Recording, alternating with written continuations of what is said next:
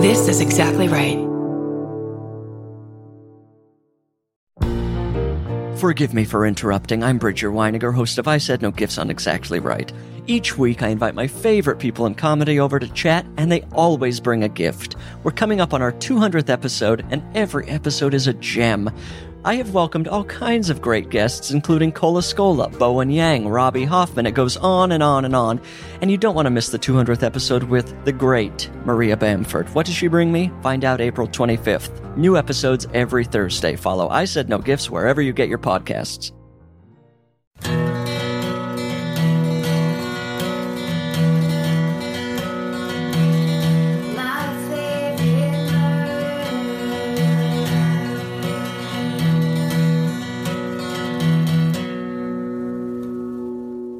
Hello. And welcome to My Favorite Murder. The minisode that's also videosode. That's right. We're videoing this. You can see Karen's beautiful branch art and my rad sweater. I mean, if I say so myself. The visuals of this minisode are unprecedented. Never before have you seen a branch or a sweater. Fan cult, you're going to see it. Yeah. You're going to feel it. Yeah, join the fan cult if you want to watch. But you may not want to. You're like, I'm only audio. And it's like, that's fine too. Live it. That's fine. And there's other perks. Anyways, let's not sell ourselves. Oh, there's no. Let's not sell ourselves. Let's do our job. That's right. You want to go first or want me to go first? Do you want to go first? Go ahead. Sure. Why not? Okay. This is called Treating Google Like a Friend Pays Off. To Karen, Georgia, Stephen, Jay, Haley, Hannah, and the animal crew. She gave everyone a shout out. Amazing. I'm emailing from Melbourne, Australia. Thank you all so much for creating a podcast that brings so many of us so much joy. We bloody love you down here. This story is from my parents' hometown of Tangambalanga. And then it says, you're welcome, because they wrote it out. They phonetically. Tangambangala. You're welcome. Which is about 3.5 hours northeast of Melbourne. Think a population of 500-ish, beautiful rolling hills, and beef and dairy cattle aplenty. For as long as I can remember, every member of my extended family would go weirdly quiet and awkward when the name of a local family was mentioned. I'm not going to say the name of the family.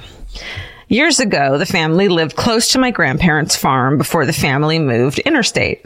It wasn't until my own interest in true crime started to escalate that I decided to Google the family and the town. What can I say? I'm a nosy millennial. I treat Google like a friend. I ask it everything. Anywho, it turns out that Ashley, one of the sons in the family, abducted 2 young teachers from the local primary school as a 14-year-old. This was in the early 1970s, and it was normal back then for the rural primary schools to have young teachers live right by the school.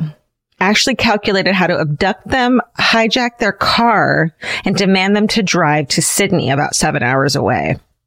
He went to their house armed with a .22 handgun. When they stopped for petrol, these 2 managed to be freaking awesome and raise the alarm, and he was sent to Melbourne to the equivalent of a juvenile detention center. He was released shortly after, and that's when his family moved interstate. Obviously, I went to my mom, and she confirmed the lot. She said it was an awful time for everyone in town, and as a 14-year-old herself at the time, she was in his class, she remembers it super clearly. Mom said that he had always been a scary sort of kid, quite a loner, but of course nobody thought it would escalate to this sort of degree. As we all know, the 70s really weren't the era to focus on genuine rehabilitation or providing support to incredibly troubled kids.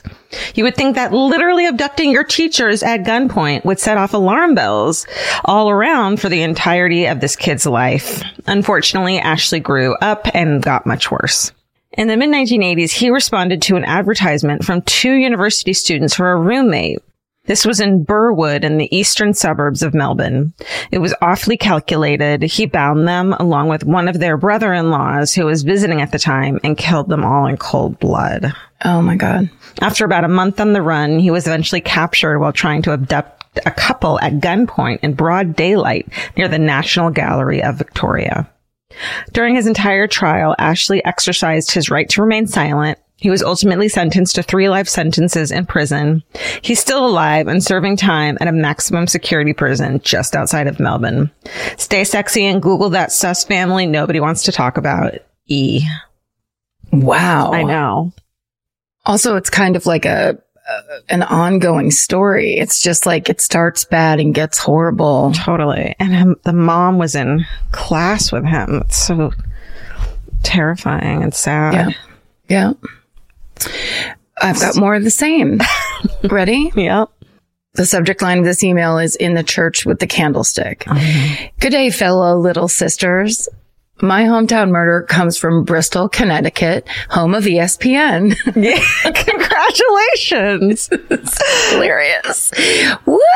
Wow. I didn't know it had a home. Yeah, it does. And it's in Connecticut. Okay. Bristol, in fact. Oh. I now reside in Melbourne, Australia. No way! And then it says, please come back. So many good stories. Yes, we know. It was late 1999 when I was 9 years old that my love of true crime got started. Growing up, my family and I went to church every Sunday. I didn't particularly enjoy this experience, but I did love one of the priests. Father Lish was a kind, warm-hearted man who made going to church enjoyable and always gave a sermon that wasn't too preachy or made you feel like a terrible person. That's a rare gift. Something hard to do for the Catholic Church. Sorry. Yeah, I had to get my commentary on that. The story goes that the parishioners came in for a 7:30 a.m. mass and Father Lish didn't show up. Figuring he had just overslept, the lay minister led the prayers, read the gospel, and even gave Eucharist. While departing, a few people stumbled upon wrapped up linen that was shoved under a pew. Upon further inspection, they sadly discovered it was the badly beaten Father Lish. Oh my God. Police were called, and the cause of death turned out to be blunt traumatic head injury caused by a 4-foot-tall brass candle stand. The person responsible was Matthew Wiet, a 32-year-old ex-Marine who had severe mental illness. He was caught because he was wearing Father Lish's clothes and was using his credit cards, which he had stolen from the rectory after the fact.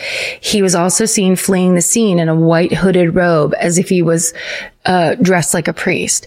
To make things worse, on the day Father Lish's body was found, the obituary page of the Bristol Press carried a small unsigned advertisement with a prayer to the Blessed Virgin, asking her to, quote, secure me in my necessity. The newspaper said the $80 ad was bought by Michael Wiet, who insisted it run on that Friday. Oh my God. He ended up getting 60 years in prison and hopefully some much needed help. P.S. I also went through all my schooling with Aaron Hernandez, former pro footballer and murderer. I worked at a haunted house theme park, which had 4 deaths, and a coworker of mine was murdered in Boston, which had been linked to the Smiley murders. So maybe the smiley face murders? I think so, yeah. Is that Boston? I don't know. It's safe to say my interest in true crime grew as I did. Love what you do. Stay sexy and don't go to church. C. That's the lesson we learn. C, and C has she, her pronouns. Great. That is, yeah, that's my God. What you end up at the end of that story. Ugh, that's so awful. Sad. It's so rare to find like a really solid, and I feel like in any religion, someone who makes it fun for children and like to lose that is gets tragic. It right. Yeah. And then also that it's like a murder that happens in the church. Totally. Oh my God. Horrible. Okay. This one's called No One Does Murder Panic Like a Mom. This starts, hi, gorgeouses. Oh no, hi, gorgeous. But it should be gorgeouses, I think. I was listening to an old minisode about a woman who nearly called the police after she found a baggie with her own hair extensions behind a plank of wood in the closet. It inspired me to write in with the following tale of the time I was nearly a murder victim, but not really at all. Here we go. The summer between my freshman and sophomore years of college, I was staying on my mom's couch while working at a downtown coffee shop. One evening after working a closing shift, I arrived home at about 10:30 to an extremely distraught mom who shouted, "Oh, thank God," and pulled me into a hug the moment I walked through the door and then proceeded to yell, "Where have you been? I've been so worried." Confused and startled, I said meekly, "At work? I was at work." Mom then shouts, "Why did you call to say you'd be home hours ago? I've been so worried." Let's back up. It's earlier that evening. Mom arrives home from her office job to an empty house. The voicemail light is blinking on the phone, so this is pre-cell phones. Mom listens to the voicemail. She hears my voice saying, "Hi, it's me. I'm leaving work at 5 today, so I'll be home in time for dinner." Mom checks the time. It's 5:30, so I should be home any minute. She starts dinner. Pretty soon at 6. Then at 6:30. I'm still not home. Mom listens to the voicemail again. I definitely say leaving work at 5. I should have been home at least an hour ago. Okay, so maybe I took a detour on my way home for some reason. No need to panic. Fast forward 2 hours to 10:30. I'm still not home. Let the mom panic commence. As I said, this is pre-cell phone, so she couldn't call or text to find out where I was, but she could have called the coffee shop where I worked to ask what time I left or to find out if I was still there. I was. No, instead, my always expect the worst mama has my mild-mannered stepfather drive her around town to, and I quote, check the gutters for my body. Which they do for another hour. Finding the gutters to be bodiless, they head back home at about 9:30. Clearly, my mom says it's time to call the police. Stepfather somehow manages to talk her down from that ledge, maybe by telling her they probably won't be able to do much as I've only been a missing person for a few hours. I don't know what the next hour was like for them, but let's just say my stepfather is a very patient man. Now our timelines meet. It's 10:30 and I walk through the door, very much alive and unharmed. Cue the hysterics, cue confusion, cue the voicemail. I listen to it, but I cannot for the life of me remember leaving it. I wouldn't have left it. My shift ended at 10 that night. It makes no sense. Maybe the voicemail went haywire and dug up an old message and presented it as a new one. Stuff like that happens, right? Ghost in the machine and all that. Let's be grateful I'm home safe and sound and not a body in a gutter and move on. The next day, my sister is home. We tell her the whole story. She asks to listen to the voicemail. We play it for her. She says, "Wow, Naomi, your voice really sounds like Mom's." Mom's eyes go wide as saucers. Her jaw drops, hand flies to her mouth. "Oh my God," she whispers. That's right. Mom left the message herself. Promptly forgot, arrived home, listened to the voicemail, and well, you know the rest. As soon as my sister said that our voices sound alike, which in my mom's defense, they definitely do, she immediately remembered leaving the message. The three of us laughed until our sides hurt. But now that I think of it, I don't recall my stepfather joining in on the laughter so much. No way. I have to say that I've inherited my mother's inclination to panic first and ask questions later. But maybe because of this experience, I've developed a pretty good inner voice that can talk to the panic rationally, which gives me a measure of self-control. But as any murderino well knows, scary shit really does happen all the damn time. So really the only sane thing to do is panic sometimes. Anyway, stay sexy and definitely search for your daughter dead in a ditch if you haven't heard from her in a few hours. Naomi. I'm sorry, Naomi's mom, but there was one step that was skipped that is kind of crucial. Why didn't you just call her at work? Totally. Just one phone call like the to place be like, is still did open. she leave? Yeah. But yeah. But it's almost like she was set for it. That's amazing. I would have laughed. I would have never stopped laughing. Yeah. If that was me. Definitely. Okay. It's called police car placement. Hello, my badass BFFs, 2- and 4-legged.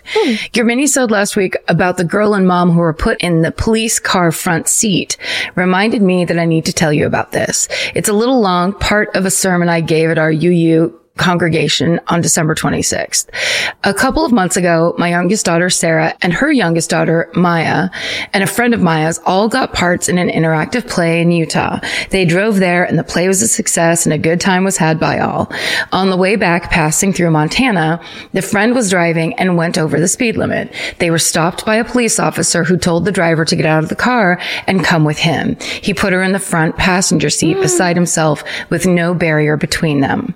Now, in our experience, when an officer puts you in the patrol car, he puts you in the back seat, where there are partitions between the front and the back, left and right.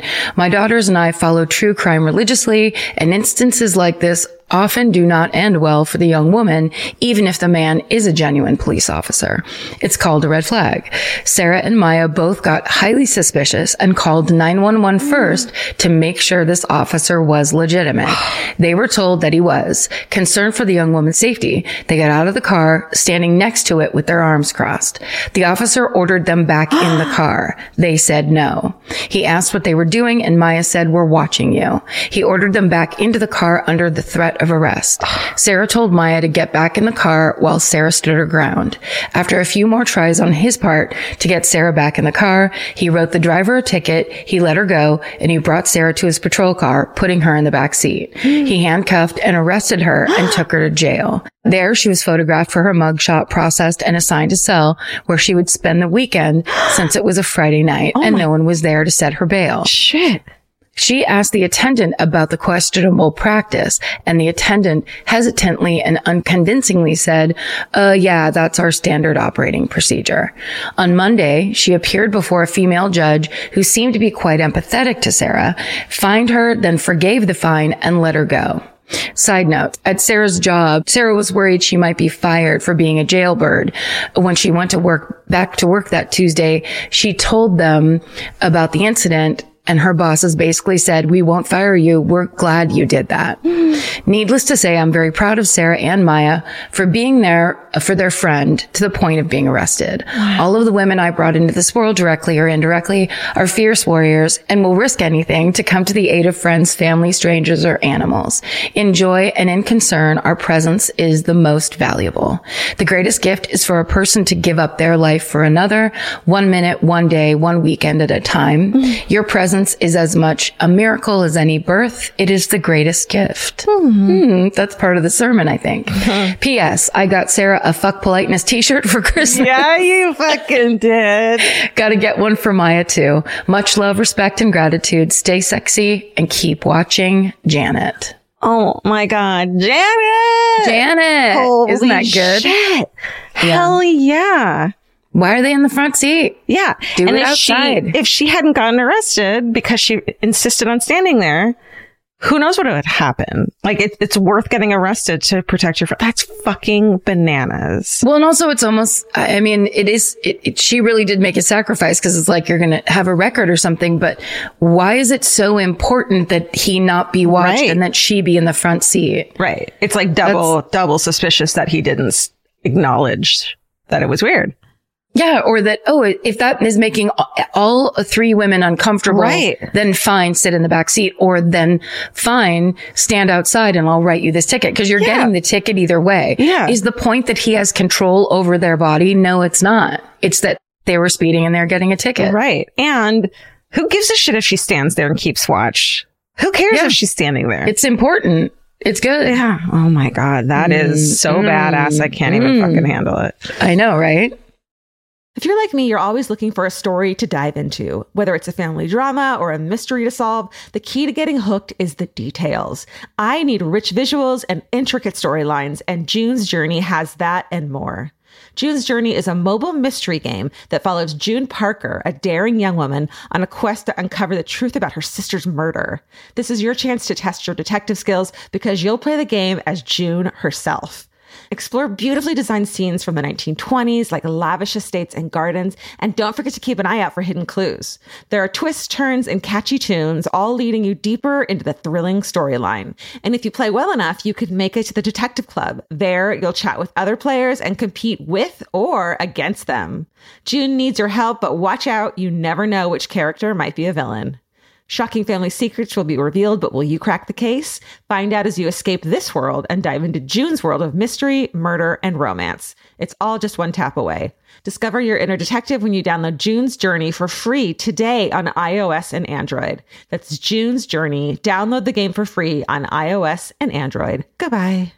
Georgia, have you ever been blown away by the most simple dish at a restaurant, like perfectly scrambled eggs? Oh my God, yes, Karen. And then all I want to do is make that dish at home and eat it every day. Well, you probably could, as long as you have the chef's secret ingredient, Made in Cookware. Made In was created to bring restaurant quality performance kitchenware to home chefs around the world. For years, they've built their business by supplying restaurants and top chefs with high-end cookware. Some of Tom Colicchio's most treasured dishes at his restaurant Craft are made in Made In. Whether you're cooking for professional critics or just the critics you live with, your meals will benefit from the quality of Made In products. Like their carbon steel cookware, it combines the best of both cast iron and stainless steel clad, so it's rugged enough for grills or an open flame. It's the MVP of summer cookouts and cook-ins. What I really love about Made In Cookware is that it actually makes something like having a Memorial Day barbecue much more convenient because you can keep everything on the grill. If you need to throw, say, a pan of garlic up on the top while you're grilling your steaks on the bottom, it's strong enough, durable enough to do that. If you want to take your cooking to the next level, remember what so many great dishes have in common. They're all made in. Save up to 25% this Memorial Day from May 18th through May 27th when you visit madeincookware.com. That's MADEIN cookware.com. Goodbye. There's something about the sound of an old-timey cash register that really takes me back. I know. It sounds like someone is about to hand me an ice cream cone, but it also sounds like we just sold some merch. That's right. And if you're a Shopify user like us, you know that this sound means you just made a sale. Shopify has helped millions of businesses sell their products online, but did you know they also offer the same support for brick and mortar stores? From accepting payments to managing inventory, they have everything you need to sell in person. So give your point of sale system a serious upgrade with Shopify. Shopify POS tracks sales across all your locations. That way, you'll always know what you have in stock and where. They also provide reliable tech that fits your unique retail needs, like turning a tablet into a credit card reader. And if you're looking to reach new customers, check out Shopify's marketing tools. They're easy to use, and they integrate with all social media platforms. With Shopify, we have a powerful partner for managing our sales. And if you're a business owner, you can too. Do retail right with Shopify. Sign up for a $1 per month trial period today at shopify.com/murder. And here's the important note, that promo code is all lowercase. So go to shopify.com/murder and take your retail business to the next level. That's shopify.com/murder. Again, don't forget, the code is all lowercase. Goodbye. Okay, this one's called A New Year's Surprise, Lighthearted Treasure. Ooh. Hey, MFM crew. Happy 2022. Let's get to it. I woke up on New Year's Day to the news that our planned bathroom renovation was starting today because our tub was leaking. Not the best start to the new year, but the old bathroom was 80s ugly, so good riddance. Hey. I like the 80s. In the afternoon, I came back from walking one of our dogs, Silas, when my partner called out from the bathroom, I think I just found $1,000. While tearing apart the bathroom, he found the money in a Ziploc bag clearly stashed within easy reach of a hole in the floor that had since been covered by a previous owner. Oh, my first thought, old money. Yeah. Yes. My first thought after he told me was that I finally had a hometown to submit. We found treasure. Treasure. Stay sexy and don't forget to take your hidden cash when you move out, Beth. Okay, Beth, could you please check the year on those bills and then circle back with what year were they from? Like, yeah. What was the final year of all of them? Yeah. Right. Was this treasure from 1940 or 1999? Well, if it was an 80s bath and bathroom, that means they remodeled probably in the 80s. So it's probably around then. I like it. I like your deduction. Do you like that? I did. It helped me. It helped me. I watch a lot visualize. Of remodeling shows. A lot of better $1,000 than asbestos, which is what they usually find. Yeah. Also, is it spendable money? Did you just get $1,000? Yes, like, I think so. Do you now get like one of those faucets that you just wave your hand on like a public bathroom and it goes on by itself? Yeah, it has to go back in the bathroom. It has to go in the bathroom. Yeah. What if that's a previous owner was like, please make this bathroom look better. Yeah. Here's we know we kind of fucked money. Up in the 80s. Here's some laundered money. Could you please? Okay, here's my last one. It's also lighthearted. Subject is bad lunch vibes. Hello, all. First, let me say I've been listening to MFM since episode 10. Ooh. Wow. Hi. Thank you. And I'm so proud of how hard you've worked and how far you, your company, and our community have come. Aw. Wonderful. Anyways, I recently moved to a small town in Northern California, and then in parentheses, it says very Karen of me. And I started a new office job. Being in one spot for 8 hours a day was starting to drive me up the fucking wall. So I decided to use my lunch hour to drive around the town to get my bearings. Well, I ended up finding this cute little pull off on a back road. It's not very heavily trafficked, and it's next to a huge solar panel field, which are generally pretty hopeful places. So my daily lunch drive started ending up on this pull-off where I'd listen to your podcast and eat a turkey sandwich and generally zone out until I had to return to work. A few nights ago, I was Googling local serial killers and true crime stories, as you do when you move to a new area, and all caps. Guess where I've been eating lunch? Oh, God. The fucking Lake Herman Zodiac site, aka the site of the first known Zodiac killings. That's right. Your girl has been inviting bad vibes into her sandwiches. Luckily, my cooking definitely isn't good enough to attract any ghosts. There were no signs, memorials, or plaques, and if I hadn't absent-mindedly Googled the area, I would have never known. So now I'm working on finding a new place to skulk off to during lunch after weeks of sitting at a historic murder site, just like chilling. No one else in my life was impressed, so I hope you guys got the same little shock I did. Yes. Stay sexy and find normal places to hide from work, Madeline. Wow, Madeline. She was so funny. She went right to that. It's one of the scariest scenes in the Zodiac movie. Yes. It's where the guy survives, right? And he's Correct. like by his car. A guy with a bag on his head steps out from behind a tree. It's Terrifying. like in the movie. Quietly walks over to them. Oh, it's so bad. Scary. Go somewhere with a little more public, please, too, because that secluded scares me a little bit. Yeah. A nice public park or something. Yes. Perfect. Not that bad things don't happen there too, but you know, you don't have to seclude yourself. At least there's witnesses. Yeah. Let's get some watching going like the email before. Let's get some witnesses. I like that. Again, if you want to watch us on video, go to Fan Cult, and we do one extra story each in the Fan Cult. So check that out if you want. If not, that's fine too. Do you like exclusive content? Well, then the Fan Cult's the place to be. Yeah. Do you not? Fine. Fine, then stay sexy. And don't get murdered. Goodbye. Elvis, do you want a cookie? This has been an Exactly Right production. Our producer is Hannah Kyle Crichton. Associate producer, Alejandra Keck. Engineer and mixer, Steven Ray Morris. Researchers, Jay Elias and Haley Gray. Send us your hometowns and your fucking hoorays at myfavoritemurder@gmail.com. And follow the show on Instagram and Facebook at My Favorite Murder and Twitter at My Fave Murder.